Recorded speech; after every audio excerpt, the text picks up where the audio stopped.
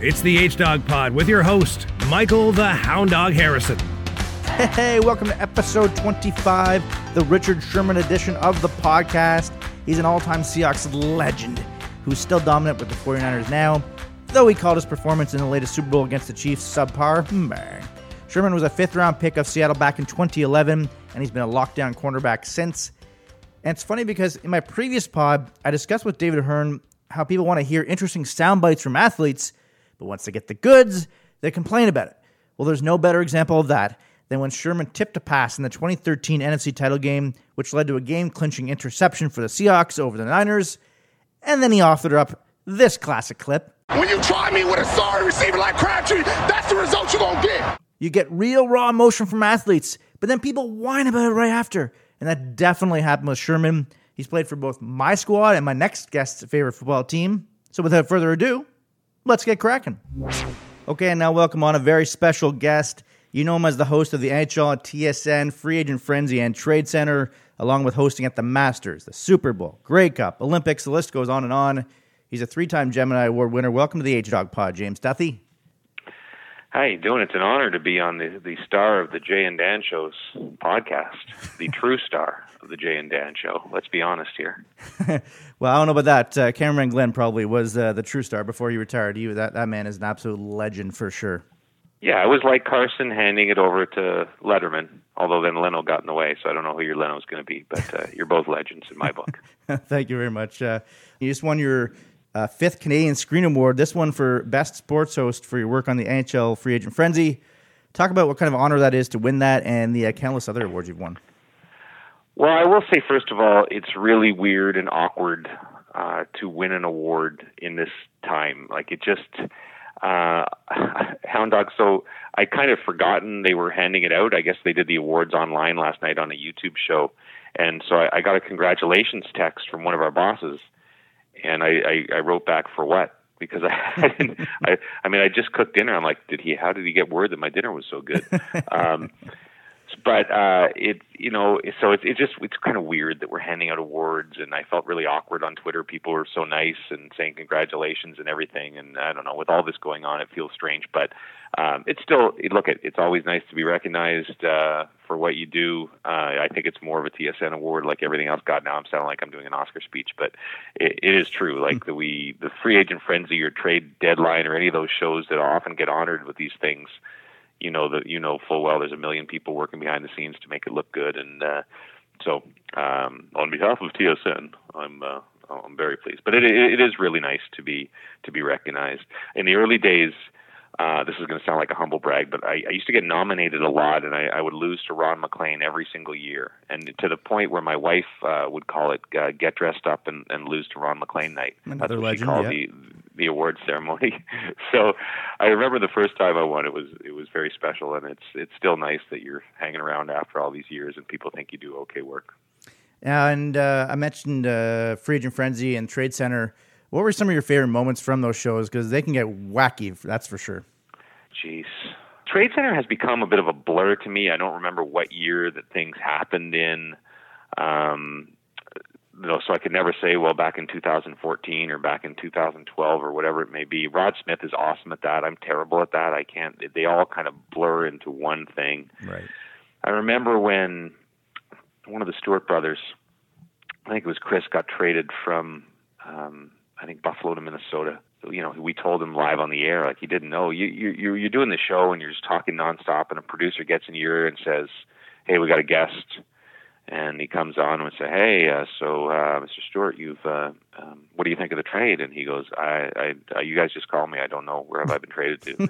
And that was really weird and kind of awkward, because you do realize people's lives are affected by these things. But so we told him live on air he'd been traded to Minnesota. I kind of like all the goofy stuff we've done over the years. Some of it's worked, some of it hasn't worked, but I have a loving embrace for those kind of things. Like, the year we had Gino chasing the llamas around the parking lot, which it makes no sense whatsoever, except that people will forget that there was a llama chase a llama police chase the week before in like Arizona or something. And so that's what we were making fun of. And the fact that we were able to get llamas in, the fact that you can call a producer at TSN and say, do you think you could get a couple of llamas in to run around the parking lot in the studio? Those things bring me great joy. And even we had Trady the mascot a couple of years ago who was mocked relentlessly by Jay and Dan, deservedly so. But the thing about Trady, I'd always had this idea in my head of having a mascot that went bad, right? Mascots are these cute, cuddly, everybody loves them. And yeah, what would it be like if a mascot went bad and was just into like drugs and hookers and hanging out in bars till 3 a.m.? And I'd always wanted to do some sort of feature on that. And so this sort of let us do Trady. And just the image of Trady and wrestling with Jeff O'Neill over a bagel or something, and O-Dog, O-Dog's ass ended up coming out of his pants, and we had to blur his ass on TV. And like, I think only about probably 20% of people found Trady funny, but I always like the bits that only a small percentage of people really enjoy. And if everybody else says that was the stupidest thing ever, I call that a small victory. So little idiotic things like that, I always have I have a great fondness for, and I probably remember those things more than the big trades and the big signings. I especially love when you shot the cannon, or Jennifer Hedger. Jen, come in. Jen Hedger is down. That might have been actually, Hound Dog, that probably might have been our most successful year for doing stupid bits. And the idea that year was just to do what it was like during TV timeouts in an arena where they do the kiss cam and all those stupid things. And so that was the year we had the cannon in. And funny story there. So I was the one shooting it all day, and I can't remember. I guess it was MLSC, the team that owns the Leafs and the organization that owns the Leafs and the Raptors, that gave us the cannon, and they gave me strict orders on how to do it. Like literally, the cannon has like about 6 levels, right? And I guess the 6th level, is the one that you use to shoot it up into the highest deck of the rafters to shoot T-shirts up there. And they had told me, do not put it above 3. Like, do it on 1 or 2, and that'll shoot the shirt, across the studio 10 yards, and that'll be fine. And so I was goofing around with Marty, and I put the cannon on 6. And I don't know why. That was just a really dumb thing to do. And then Marty fires, and it hits poor Hedge right in the abdomen. So those are the things you just can't predict, and they kind of make Trade Center fun, even though it's painful for many hours. I love Trade Center. Even as a kid, it's my favorite, even before I even started working at TSN, but just because of the potential that there could be a big deal. Most years there often isn't, but just the fact that there might be some big trade, that shocks everyone, sort of like Ryan Smith years ago. Mm-hmm. I love that day so much. It's just so much fun. Yeah, and I mean, most recently, I think that Erik Karlsson was that 2 years ago, where that was what we talked about. And I often say, people mock Trade Center, and we have fun with it, how nothing ever happens, although this year we actually had a ton of trades. The last couple of years have been fairly busy.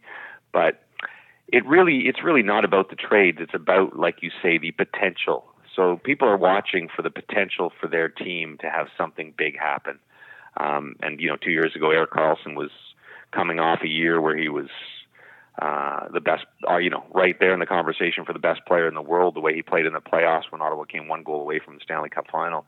And now, a year or so later, he's on the trading block, which just seemed crazy. But just to have that dangling carrot there, I think, is what makes people watch more than anything else. And even though a lot of the trades and a lot of the names don't end up going anywhere, it's that possibility that keeps people watching. And, it's fun. I hated it for a few years, really, because it is a really long, painful day, and you are twiddling your thumbs a little bit for sometimes 5-6 hours. But I've come to embrace it now as just a chance. It's the one day a year where all our hockey analysts are kind of in the studio at once. And, if you can just sit there and listen to Ferraro and O-Dog and Pooley and these guys and Noodles, Craig Button talk, it's a lot of fun. Now, do you have a particular most embarrassing moment that happened to you broadcasting that sticks out? I've been asked this question a lot, and I'm sure, I do. I certainly have things that I've done that are stupid, but I don't have one, horrendous, unbelievable. At least I don't in the era of, Twitter and stuff that it would be out there forever. I have little things. Dumb lines you say. The story I always tell, I think I told it in my book. sometimes when you're tired and, you don't use a teleprompter in our studio, and so you'll say things that aren't necessarily appropriate. When we used to do the playoffs, when we had the national rights, you would be exhausted by about the third week of the playoffs, because you're in there for about 12 hours a day in the studio, and you start to get a little bit loopy. And I think I was doing a highlight package of a Rangers Capitals game. So this is way back in the day. Rick Nash with the Rangers, I believe. Was he at that point? No, Rick was still in Columbus. Anyway, doesn't matter. Brooks Laich was the player. He played for the Capitals at the time, and he did like a one-handed sort of wraparound goal. He fended a guy off, and the highlight script that is given to me just had the basics of, okay, second period, 2-1 Rangers. Brooks Laich does a wraparound, scores, and the rest is you ad lib. And I was tired, and I had the unfortunate phrasing to say, okay, second period now, Capitals even things up. Here's Brooks Laich. Look at Brooks Laich. He's beating a man off with one arm. And as soon as I said it, I knew right away. And I look over, and Darren Pang and Bob McKenzie were on the panel. And they started losing it, right? And I still had about a 2-minute highlight pack. I think I had 2 other games to do. And I started giggling and couldn't stop giggling. And I was just gone for basically 2 minutes of video. All you could hear was giggling. And it's so stupid and so infantile, right? But that's guys, and that's the way it is. And so those are the moments I laugh at. Gino Reda has the most famous one. You've probably heard this from your time at TSN. I was just going to bring this up. Yep.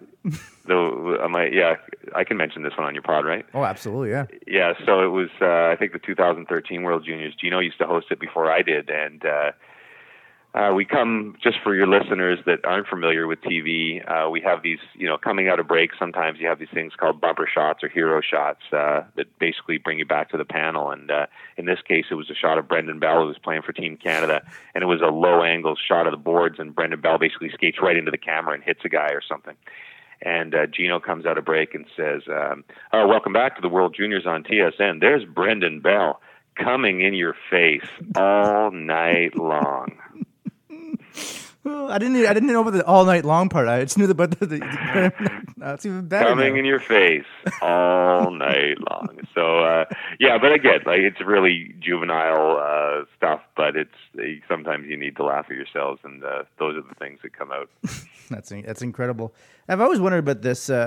These moments certainly would be few and far between for you, a professional broadcaster. But when you have a night where you just don't have it that night, what do you do to shake that off? Because there must be times where you're like, I just don't. No one else will probably have any clue that you don't have it. Right. But what do you do to shake that off? Mostly just self-loathing. That is the one thing I'll say. Look, we are very fortunate to have super great jobs, and I still am just consider myself ridiculously lucky to do what I do every single night. But I would say the one tough thing about our job is that when you do have a bad night, the average person, I guess, working in an office or a cubicle, whatever, you have a bad day, or you're not feeling well, or you're hungover or something like that, and basically you keep to yourself, and you can get through the day, and you're the only one that knows it. Maybe the person sitting next to you or your friend. But if we have a really bad day, basically everybody knows it, right? 1 million people watching at home could know it. And I've certainly had those times. There's just times that your focus isn't there, and maybe you're out of rhythm a little bit. And I've definitely had them. I don't know. I think that what often happens is your brain gets a little bit lazy. If I'm doing Leaf games, which I do all the time, or NHL games, and you get into a routine of doing the same thing, and then suddenly you have a bad night and you screw up a few times, and it's kind of an instant body wake up call. It's kind of like on the golf course where you hit a shank, right? Mm-hmm. And you go, oh, okay, all right, okay, that's going to wake up my entire system. And I think that's what it's like in broadcasting. If you make a couple of mistakes, I suddenly go, okay, I've been being too lazy here. My mind's elsewhere, and I got to focus. And usually, you can bring yourself back that way, I would say. Which athlete were you most nervous to interview? That's an awesome question. I think early on in my career, probably everybody. I think I was, in general, a fairly nervous person when I was young, and I was also a perfectionist. And so I wanted everything to go perfectly, which I've come to realize that doesn't happen in television. And I think whenever in my career that I realized that, it probably really helped me, because I wanted, every show to be perfect. And I can remember when I did SportsCenter in the early days at TSN, my first summer or so, and if I'd ever make one of those mistakes that we were just talking about, like I'd make a stupid mistake and read a wrong highlight or something, I would like beat myself up all the way home in the car, basically yelling at myself, "You're an idiot!" And I got, I think, experience and everything else teaches you along the way that those things tend to roll off you a little bit better when you get more experience. But I can remember when I was a news reporter in the early days and got to interview a couple of prime ministers when I was like 23, 24 years old, and I was super nervous for those things. As for athletes, I think the nerves went away, fairly fast after a couple of years at TSN. But I'll tell you I was a big San Francisco 49er fan, and Ronnie Lott was if you were to ask me my all-time favorite athletes, I would probably say Tim Raines, Ronnie Lott, Hound Dog Harrison. Hound Dog Harrison, as far as golf goes. But those two guys probably stand above everybody. And so Ronnie Lott, I guess my first year at TSN, maybe my second year, and Ronnie Lott is retired now. He's a former great safety for the 49ers, if any of your listeners are too young to know who Ronnie was, just one of the greatest hitters of all time in football. And he came through doing a tour, and I got to interview him. And I was sitting there interviewing him, and this is the old days in our old building, and somebody was like working on the next floor jackhammering. And so we had to stop the interview about 5 times. And I could see Ronnie getting frustrated. It's probably his 20th interview of the day. And here's this little punk interviewing him, and every 30 seconds we have to stop because of this jackhammer. Stop the hammering. Stop the hammering out there. Who's got a hammer? Where is it? And he was nice about it, but I could see him getting a little bit agitated, and I was getting agitated.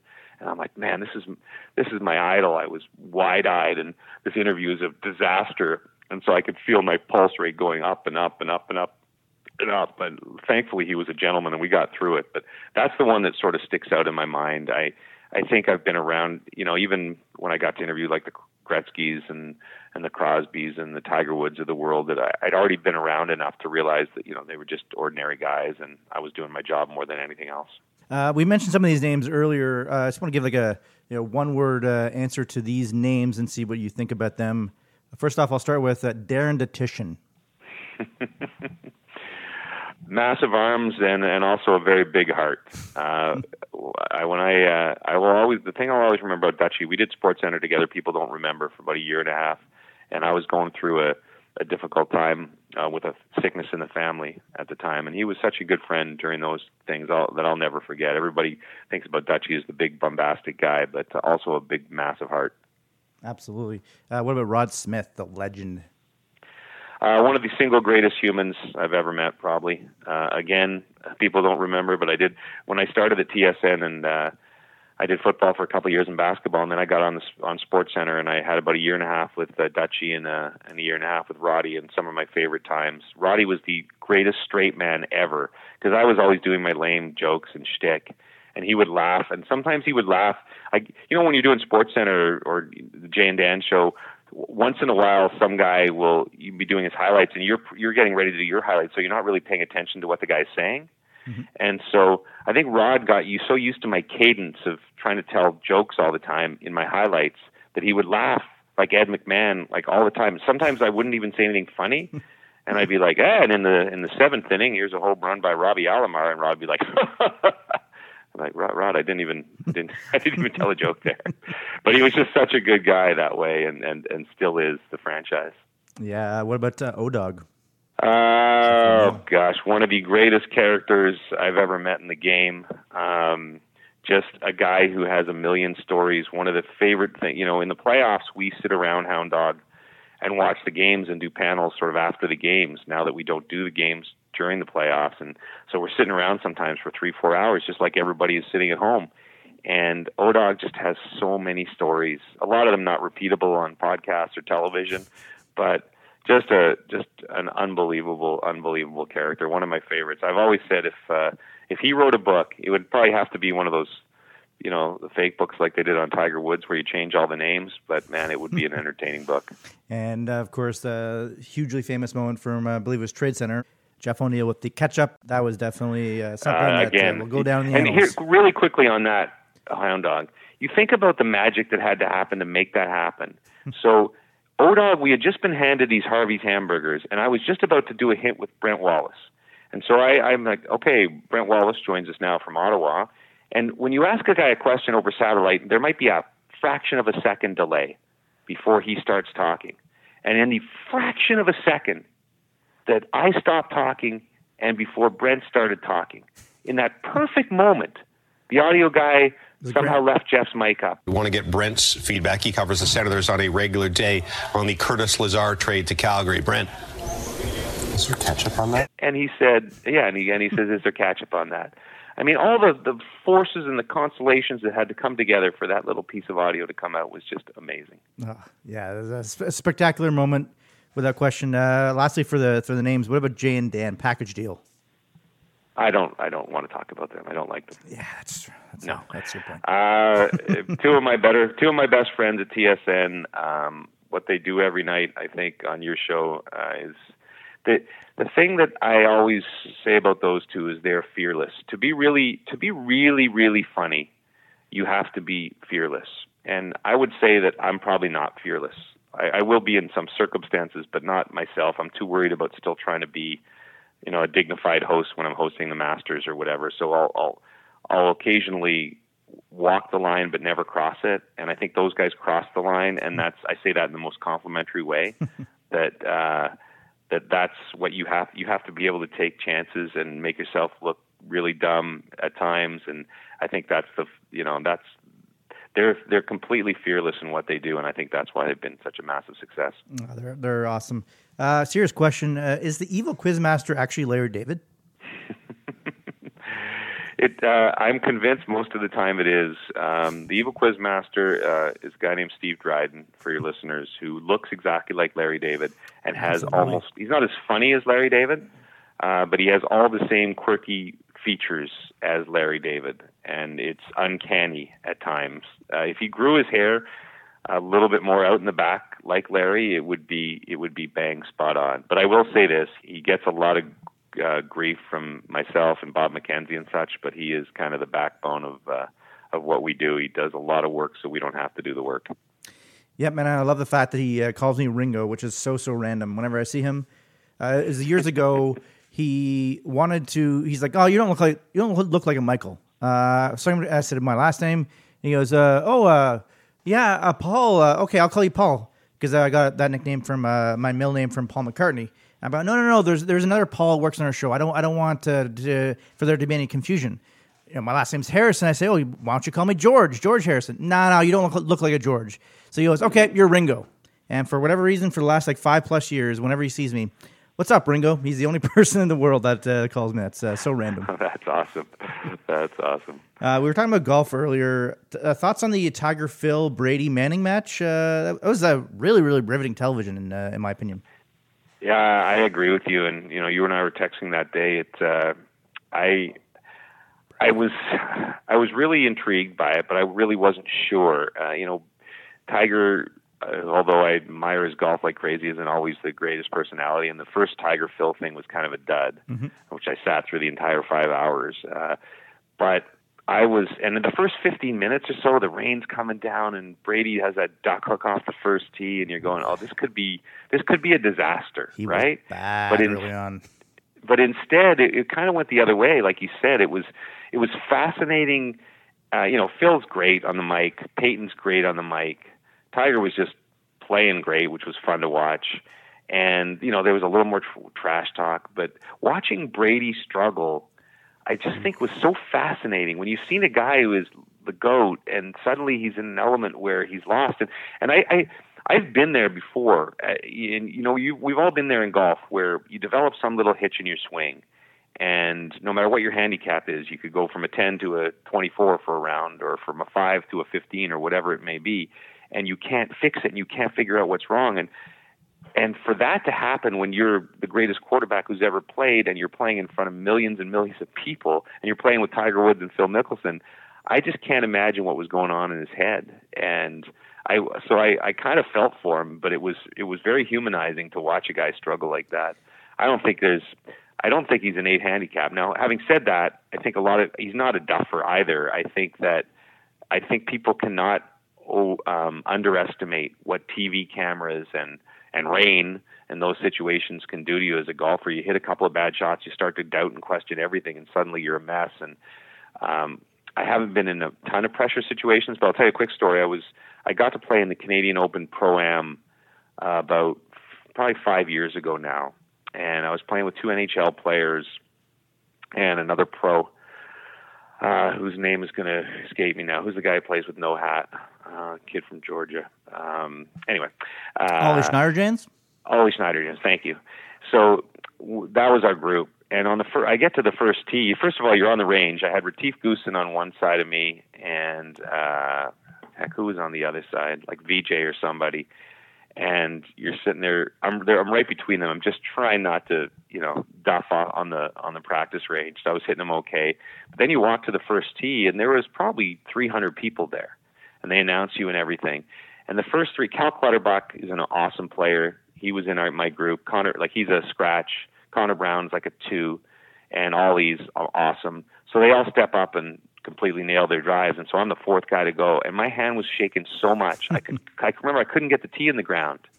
I could talk on TV in front of 10 million people, but put yourself in a golf situation where you're not 100% comfortable, and there's a few hundred people there. And I was just so nervous. And I just didn't want to, just don't duff or just hit a horrible shot. And I finally got the ball teed up, and I hit a pretty good tee shot. But just the nerves there, that's what sent me back to Brady and just how south it can go. And I was happy for the guy that he hit some pretty good shots on the back 9 to hold that one wedge. But it was really fascinating TV, and I hope we get to see it again. Well, I would love to. I think with the success of that, we'll see it again. Definitely. How nervous were you when you golfed at Augusta National? What was it like? Yeah. What'd you shoot, and how was it? Sorry, I got my stupid family here cleaning up the house, and so sometimes the noise is a little muffled. So I shot 92 at Augusta National, and I was very disappointed in that because I actually hit the ball really well, but I could not putt. The greens are super fast, like everybody says, but I didn't find them. They're so true that it didn't really bother me. And we have a caddy who gives you the reads, and you need them desperately. Like on the first hole, I lined up one way, and he's like, "No, it's about 180 degrees this way." But once he was giving me great reads, and I would put every putt like 9 feet by the hole, just touch it, and then I just missed every single comebacker. And I had a 9 or a 10 on 10. I hit it into a gorse bush, which you don't even see on TV because nobody hits it in there. And so I could have been much better because it's a very playable golf course. That's the one thing. You play off the club tees, which are, they were the tees that Tiger won off of in 1997. But now that the technology in the last 20 years, on some holes it's 20 yards back, on some holes like 11, for instance, I think it was 140 yards back from where we teed off, where the pros tee off. So it's a very playable golf course. The fairways are wide. It's in immaculate shape. But I think you just find that the greens, you have little tiny spots. We were playing Sunday pins, and if you miss your spot, it'll roll away like 40 feet. And so that's what I on every green I had like a 40-footer and would miss and then bogey, or if I had chipped on double bogey, whatever that may be. So, but it was so enjoyable. Fastest round. Bob Weeks had warned me it would be the fastest round of my life, and it was because you're enjoying it so much. It felt like it was over in an hour and a half. Man, hopefully one day I'll qualify for the Masters and get to play that course. Damn straight. That'd be amazing. I want to interview you in our little cabin next to the par 3. After you slip on the green jacket. For the 5th straight year. A couple last questions before I get you out here, James. I'd be remiss if we didn't talk about hockey. The 24-team playoff play-in. What are your thoughts on that and hockey coming back? I think it's too many teams in general, but I will say this. I've sort of come around to it in the idea that if you look at Twitter and all their reactions to these plans, everybody's like, this is not fair to blank. And every plan you could make, you could say this is not fair to blank or this is not fair to blank. And there's just never going to be a perfect plan in the situation we're in right now. So I've come around to the fact that, okay, they need to make some money. And so if they can pull this off, and if the testing comes up to par, and we can, I still think the logistics are a real big challenge right now, but if they can pull it off and we can get 2 months of fun hockey, then the more the merrier. I just don't think there is any sort of perfect plan. So I've sort of begrudgingly accepted it. And, once I get back, I'll be like everybody else, really looking forward to seeing it happen. But like I said, I just really want to see how they're going to overcome all the obstacles they have to get testing-wise and such to make this a reality. But I really hope they do. I hope for our business. I hope for the hockey business. I hope for all the fans. Now, on your Rubber Boots podcast, you guys like to do Puffy's hypotheticals. I have one here for you. Which fight would you rather see more? Dutchie versus the O-Dog, or Ray Ferraro versus the Quizmaster? Well, Ray Ferraro versus the Quizmaster would be over in 7 seconds, probably, because Ray's anger, which doesn't show up very often. He's a very mellowed out, wonderful guy, but I don't think the Quizmaster could contain him in any way. The Quizmaster is also a pacifist who hates fighting, so he would probably just turtle in a heartbeat. So that one wouldn't last very long. It would be like the UFC fight that's over in one punch. O-Dog versus Dutchie, I'm afraid for O-Dog it would kind of go the same way.